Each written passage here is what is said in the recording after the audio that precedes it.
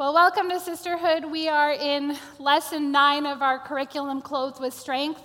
And this week we are going to look at what it means to be clothed with strength for battle. Now, I personally don't like battles, and I would imagine that most of you feel the exact same way. But when I say that I don't like battles, it's not that I just don't like battles. I hate conflict. I am a conflict avoider at all costs. Ladies, I don't even like negotiating with used car salesmen. That's how much I don't like conflict, right? If you have your Bibles with you, though, we're going to turn to Psalm 18, and we're going to spend the majority of our time in this psalm tonight. And Psalm 18 was written by David. For those of you who are not familiar with David, he was a well-known king in Israel for 40 years. And David was a man familiar with lots of battles. First of all, David was the youngest of 8 brothers.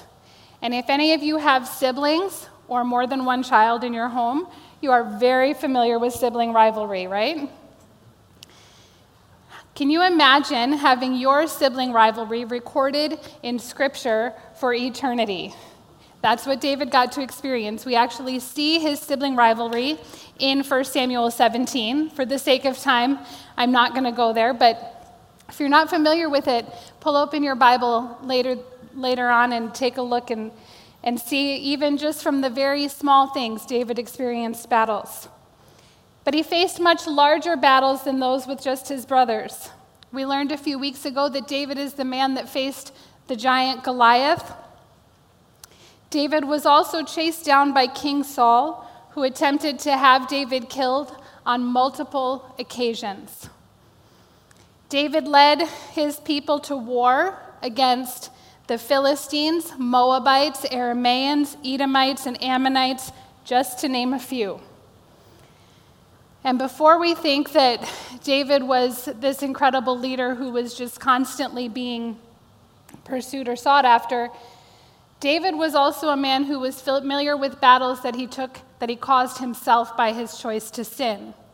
David had an affair with a married woman named Bathsheba, and when Bathsheba got pregnant, David took Bathsheba's husband and sent him to the front lines of battle to have him killed so that David could hide his indiscretion. So David was familiar with battles that he didn't have much say in, but he was also familiar with battles that he caused himself based on his choices. And David writes this particular psalm toward the end of his life. And what I appreciate about taking a minute to reflect on the battles that David faced is that I recognize when he wrote this psalm, he was a man with perspective. He wasn't speaking out of someone who just had appeared to have things easy, but he was a man experienced with hardship. And if you've ever been in a season or gone through a trial and you've struggled to talk to someone about it because you don't think they can relate, sometimes when you open yourself up, the feedback that you get just doesn't feel genuine because they haven't walked a similar battle that you have. And so when I can step into reading this psalm and know that David himself was acquainted with the battle, I know that he speaks from experience, and it opens up my heart even more to receive what he has to say. So let's start in verse 30. It says, God, his way is perfect. The word of the Lord is pure. He is a shield to all who take refuge in him. For who is God besides the Lord, and who is a rock? Only our God. God, he clothes me with strength and makes my way perfect. He makes my feet like the feet of a deer and sets me securely on the heights. He trains my hands for war. My arms can bend a bow of bronze. You have given me the shield of your salvation. Your right hand upholds me, and your humility exalts me. You make a spacious place beneath me for my steps, and my ankles do not give way. All right, verse 30 says, God, his way is perfect. Honestly, that's not all that hard for me to reconcile. He's God. Of course he's perfect. That's a no-brainer. The part I struggle with is verse 32, where it says, God clothes me with strength and makes my way perfect. Now, I don't know about you, but I can't think of a single journey in my life, season I've walked through, that I have done perfectly. That doesn't even seem like something that I can fathom in my own mind. But I don't think that God places unrealistic expectations on his children. So my perceived inability to walk perfectly has to do with my understanding of what David is actually saying here. You see, the dictionary definition of the word perfect is entirely without any flaws, defects, or shortcomings. So this is what I think of when I hear the word perfect. I want it just so, in a certain way, without any misalignment. But did you know that dictionary editors actually define words based on the way society uses them? So they look at things like social media, print pieces, current verbiage that we're using, and that's how they come up with dictionary definitions. And so over time, you will actually see that dictionary definitions change. So when this word perfect was written in the original Hebrew, it had a completely different meaning than our dictionary definition of perfect does today. The Hebrew word perfect means complete, whole, sound, healthful, having integrity, what is complete or entirely in accord with truth. So what the psalmist is actually saying to us is not that God clothes us with strength so that we are without flaws. Rather, he's saying to us that God clothes us with strength so that we can develop health and integrity in accordance with the truth that comes from God's word. And I think that all too often we strive for this dictionary definition of perfect, meaning without flaw. And we end up placing expectations on ourselves that God did not place on us. We can find ourselves exhausted trying to live up to unattainable standards. Do we not? We want to have a meticulously kept home. We want to always look good. We want well-behaved children. We want to drive the right car and be included on the right lists and get the certain number of likes on social media. The list could go on for days on whatever your definition of perfect is or whatever standard you've held yourself to that you consistently feel like you fall short of. When we don't meet these standards that we've set for ourselves, oftentimes shame and fear are close by reminding us that we are failures. Brené Brown says, when perfection is driving, shame is always riding shotgun, and fear is that annoying backseat driver. You see, if we can shift our thinking in regards to this definition of perfect and live according to the definition that we see in God's word with moral integrity, the rules change. And we're no longer bound to do things a certain way or act a certain way. We're only called to live out this journey with strong character. That's what God values. He clothes us with strength for battle for our character. Character seems to be more about the work of God in me. Perfection feels like its purpose is just to make me look good. Am I more concerned about what's going on in my heart and what God sees, or how I look? Perfection has me asking the question, what will others think of me? Character asks, what does God think of me? Can I challenge you next time you're feeling driven to perfection and this worldly definition of perfection? Ask yourself, whose opinion am I worried about? And for some of you, the worst opinion is that of yourself, because you've set a standard for yourselves that nobody else holds you to. not even God. He's got a standard for each and every one of us, but that's about the condition of our hearts, not about how many times we made it to the gym, or how good our house looks, or who our friends are, but what's going on in the innermost parts of our spirit. Some of us have a hard time saying no to people just because we want to be liked by them. So we end up saying yes to too many things. We get overworked and stressed out. And then we get crabby, and we have sour attitudes. And all of a sudden, our good deeds are yielding really bad fruit. Because the good deeds that we've committed to or stepped into weren't things that God actually asked us to do to begin with.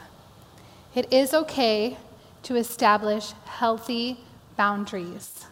You have permission to say no to people when it's to say yes to God and what He has for you.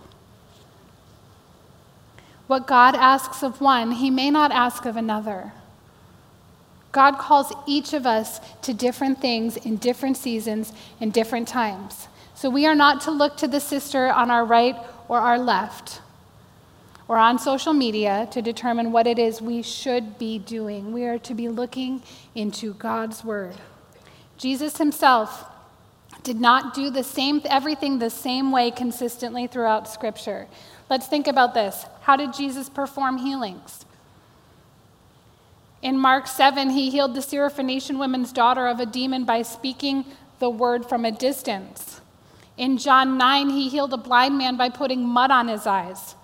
In John 11, he allowed Lazarus to be dead for 4 full days before healing him and bringing him back to life.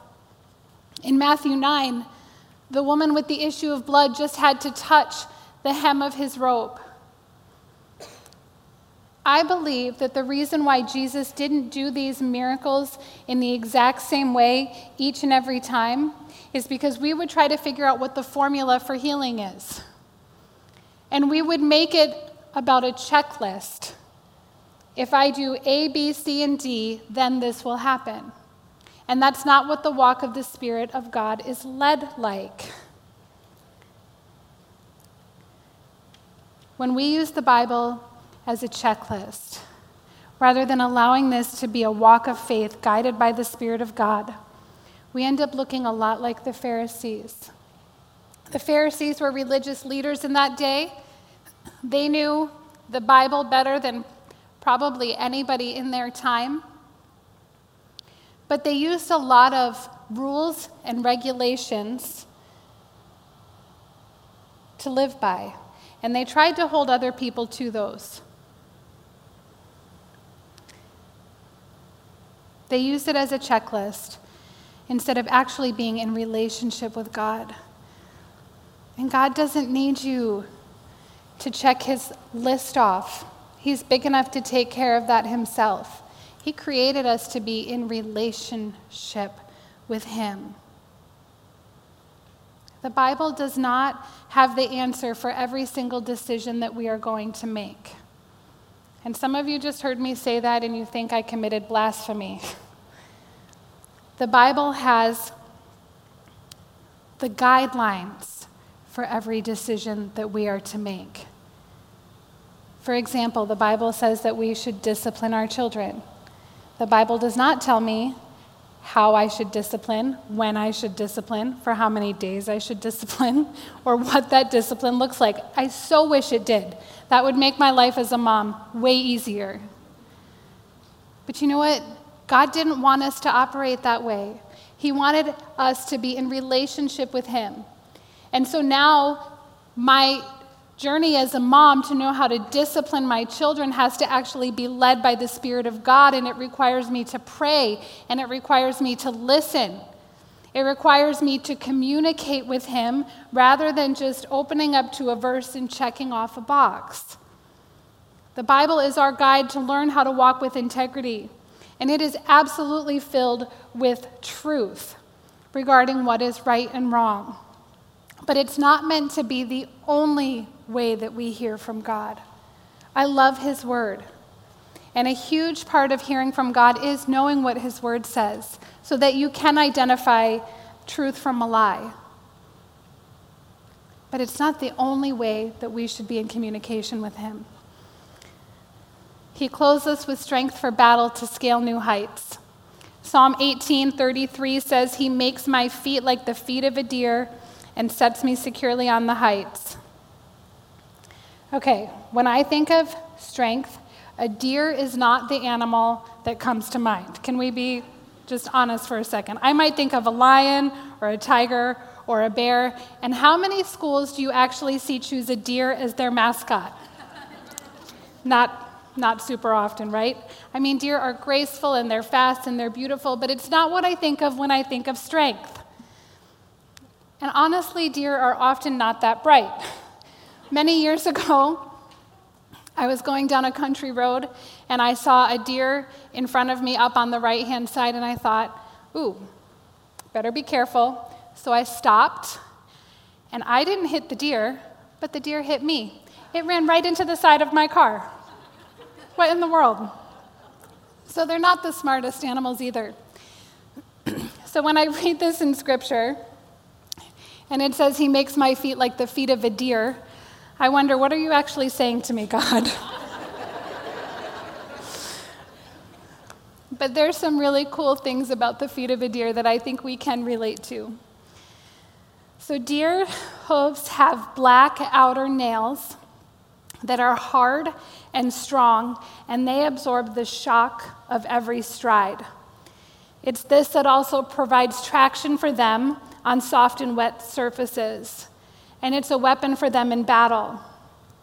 But the inner portion of the hoof is actually soft and much more tender, and it provides a cushion and traction for them on those harder surfaces. I love this imagery. The ability to be tough, resilient, and strong on the outside, yet maintaining a soft and pliable heart. And as a woman, I want to be described this way. Strong and resilient, with a heart that is always tender to the things of God and to others. The idea that this tenderness covered in strength becomes a weapon is beautiful imagery. You see, when we operate in his strength with hearts that are soft and pliable and yielded to him, then we can walk with confidence that this is a weapon God can use. And I think so often we get it backwards.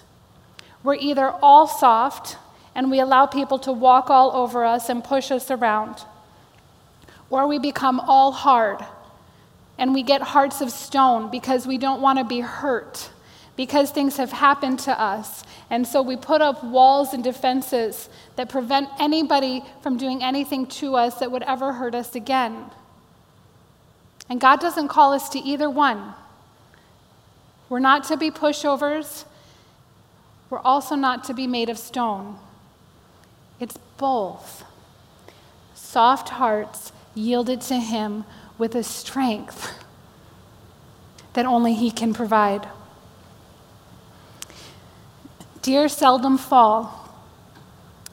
Have you ever looked at where deer run? I mean, they are in all sorts of crazy terrain.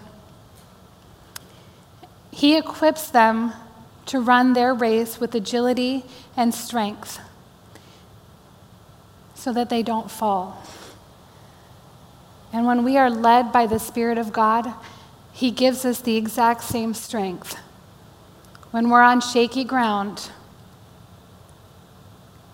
and we're operating in the strength that he gives, he will keep our feet from slipping. He makes our feet like those of a deer so that we can securely navigate this rocky terrain of life to scale new heights. I'm not a big fan of heights. I never have been. So when I recognize that he's calling me to scale new heights, I'm like, we got some talking to do, Jesus. This isn't what I signed up for. But a little over a year ago, a friend of mine talked me into climbing the Manitou Incline in Colorado Springs. I requested we go shopping instead, but that didn't work out so well. Okay, so if you're not familiar with what the Manitou Incline is, we have a picture for you. So this is the climb, that nice little white spot. It's an old railway system that was initially constructed to provide access to water tanks at the top of the mountain. Girls, it was not meant to be climbed. But the railway closed in 1990, and it became a popular hiking trail for those wanting an incredibly intense workout. It's about a mile in length, which doesn't sound so bad until you realize it's straight up. It's a 2,000-foot climb in elevation, and it's 2,744 steps. This is more stairs than the Empire State Building. So we have a picture of the steps for you because I don't want you to get a picture of like the nice stairs in your home. These are the types of steps that you will actually see when you do the incline. Do you understand why I preferred shopping? But we did the incline, we made it to the top, and there are some things to take into consideration before embarking on the incline, and there are many parallels as to how I think God calls us to respond when we're facing a battle. And the first thing that's important is to recognize that endurance is needed. Oftentimes, the first time someone climbs the incline, they start off really fast because the beginning of the climb, the steps are a lot easier and it's a much lower elevation. And so they're like, I'm just going to tackle this thing, we're just going to get going, and they use up a ton of their energy right up front. But it's a marathon, not a sprint. And the problem with using up all your energy right up front is that you get tired a lot faster. Now for me, when trials come, I want to blaze my way right through them. I want to get over them as quickly as possible. I want to know what shorts I can take to get to the destination as fast as I can. However, the length of the trial is oftentimes not up to me. James chapter 1, verses 2 through 4 says, "Consider it a great joy, my brothers and sisters, whenever you experience various trials, because you know the testing of your faith produces endurance. And let endurance have its full effect so that you may be mature and complete, lacking nothing." Okay, if we refer back to a little bit earlier in this lesson, we said that God clothes us with strength for battle so that we develop character and integrity. The journey to developing character is not a destination. It is a consistent journey where we're constantly being refined and developed in this area. Have you ever experienced that? You think, oh, this one area of my life, I just need to get it under control. And you finally do. You and God overcome it, and then he reveals another area. And you're like, really? We just worked on that one. This word endurance means steadfastness, constancy, the characteristic of a man who is unswerved from his deliberate purpose and his loyalty to faith and piety by even the greatest trials and sufferings.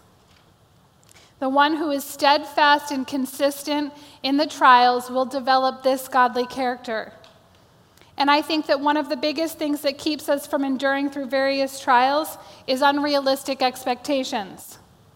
We have an expectation that the trial, the hardship, or the season that we're in is going to be a certain level of difficulty, or that it's only going to last a certain amount of time. And how many of you try to figure God out? I mean, we think we know how he's going to bring about our miracle. We think we have it figured out how he's going to solve our problem. We try to bring God down to our level of thinking. It doesn't usually work that way. When we look at the life of David, he had an opportunity to take a shortcut in his battle against Saul. You see, David had been anointed to be king at a young age, but he didn't actually get to step in to be king for 15 years. Can we talk about endurance? That was a trial. And it was during this time that the current king, King Saul, recognized the anointing on David's life and was jealous of him. And because of this, Saul decided to take to try and take David's life. Not once, not twice, multiple times. And so we're going to look at 1 Samuel 24 and see an opportunity David has to get Saul off his back. Starting at verse 2, it says, "So Saul took 3,000 of Israel's fit young men and went to look for David and his men in front of the rocks of the wild goats. When Saul came to the sheep pens along the road, a cave was there, and he went in to relieve himself." Can we just thank the Lord for his detail in Scripture?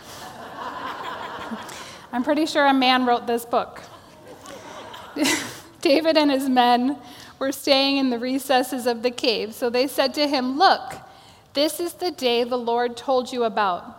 I will hand your enemy over to you so you can do to him whatever you desire."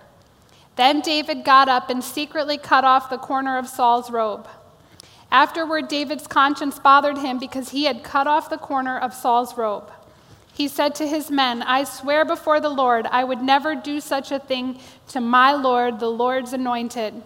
I will never lift my hand against him, since he is the Lord's anointed." With these words, David persuaded his men, and he did not let them rise up against Saul.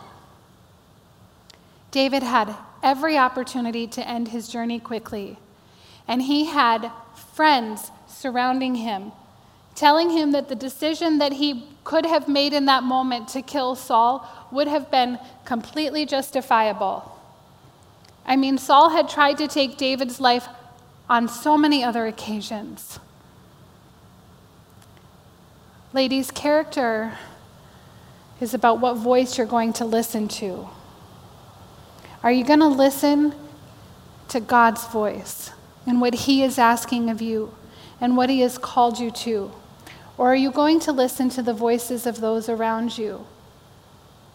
And that's not just the voices in this world. Sometimes it's even the voices in church.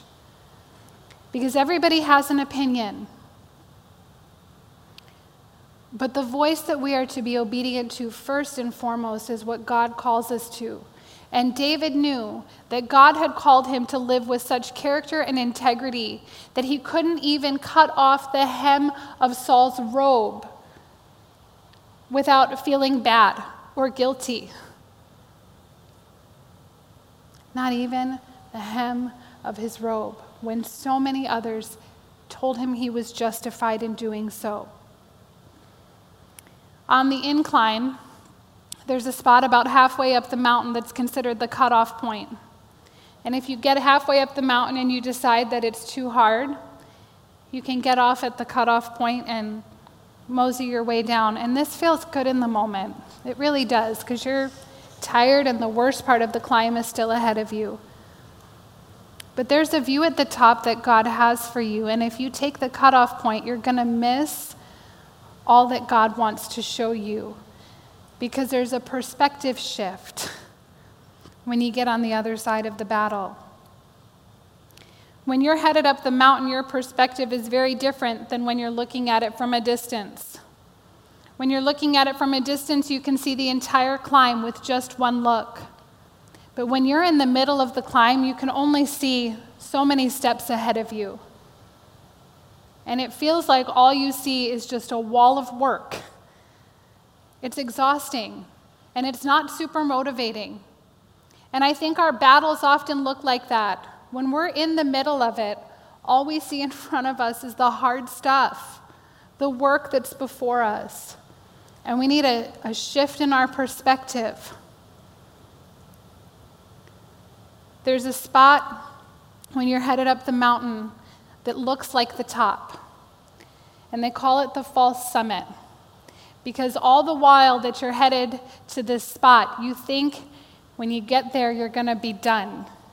And you're not. It's a trick. When you get to that spot, you actually still have 300 more steps to go. The length of the climb doesn't change, but the expectation of when I'm done with it does. Because if I think that that false summit is the end of my trial, when I get there, I'm seriously disappointed to realize that I have 300 more steps. And sometimes in our personal battles, when we get to that spot, we want to get mad at God. We think that he duped us. We think that we've missed it or that he missed it. Instead of realizing that we tried to put God into our box, we thought we had him figured out. We determined what the end should look like, and he said, we're not done. So if we go back to the story of David and Saul, after David let Saul go unharmed, we see Saul's response to David. Verse 16, when David finished saying these things to him, Saul replied, "Is that your voice, David, my son?" Then Saul wept aloud and said to David, "You are more righteous than I, for you have done what is good to me, though I have done what is evil to you. You yourself have told me today what good you did for me when the Lord handed me over to you. You didn't kill me. When a man finds his enemy, does he let him go unharmed? May the Lord repay you with good for what you've done for me today. Now I know for certain you will be king, and the kingdom of Israel will be established in your hand." Scripture doesn't tell us how David felt at this point in time, but I can tell you that if I was in David's position, I would be breathing a big sigh of relief, because the man who has been trying to kill me just thanked me for not killing him and announced that I was anointed to be king. So I'm thinking, good deal. Saul's off my back. And I'm also thinking, thanks, God. I did the right thing, and you rewarded me. And yet that's not what happens in Scripture. Saul doesn't get off David's back right away, and he actually continues to pursue him for another year before someone else takes Saul's life. In our own journeys, the temptation can be to try to figure out how our circumstances are going to end. And we think we've figured out how God's going to come through, and when he doesn't respond the way we expected him to, we can get really frustrated. The reality is that God's plans for us will exceed our expectations. And when we try to bring God to our finite perspective, down to our finite perspective, rather than elevating our faith to trust him and his timeline completely. Because making it to the top of that mountain allows us to see the world from a completely different perspective. And things that seem so big at the bottom seem like nothing at the top. Isn't it true that perspective changes things? When we've done the hard work, when we've made it to the other side of the battle, we see things differently than we did before. And we get to experience a new level of strength that only he gives. But if we take the shortcuts, we're going to miss out on seeing all that God can, will, and wants to do in and through us. The good news is that the battle you're facing is not going to go on forever. Verse 36 says, "You make a spacious place beneath me for my steps, and my ankles do not give way." And we have a picture at the top of the incline. It's a little bit better than the picture of the incline, is it not? Everything looks different with perspective. When we've yielded to him, when we've allowed our character to be refined, everything changes. The battles we face and fight are going to look different for each and every one of us, but the principles that we fight these battles with are the same. We're called to fight them with character and integrity so that we can scale to new heights equipped with his strength. Amen? Let me pray for you. Father, thank you so much for your word and the promises of truth that you have for us. I pray, Lord, for every woman listening to this teaching, Father, that, Lord, we would be women yielded to you, women of character and integrity, so that we can scale to new heights and so that you can be glorified in our lives. In Jesus' name, amen.